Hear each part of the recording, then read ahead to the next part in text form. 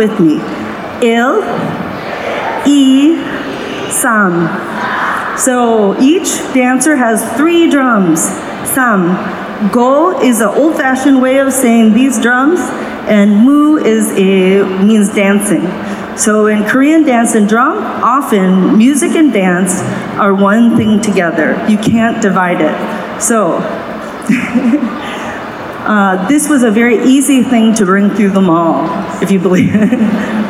So when your student comes home, they want to play trumpet or flute, you tell them to play samgomu or gwengari, the little gong. It's perfect in the morning. Let's welcome the samgomu.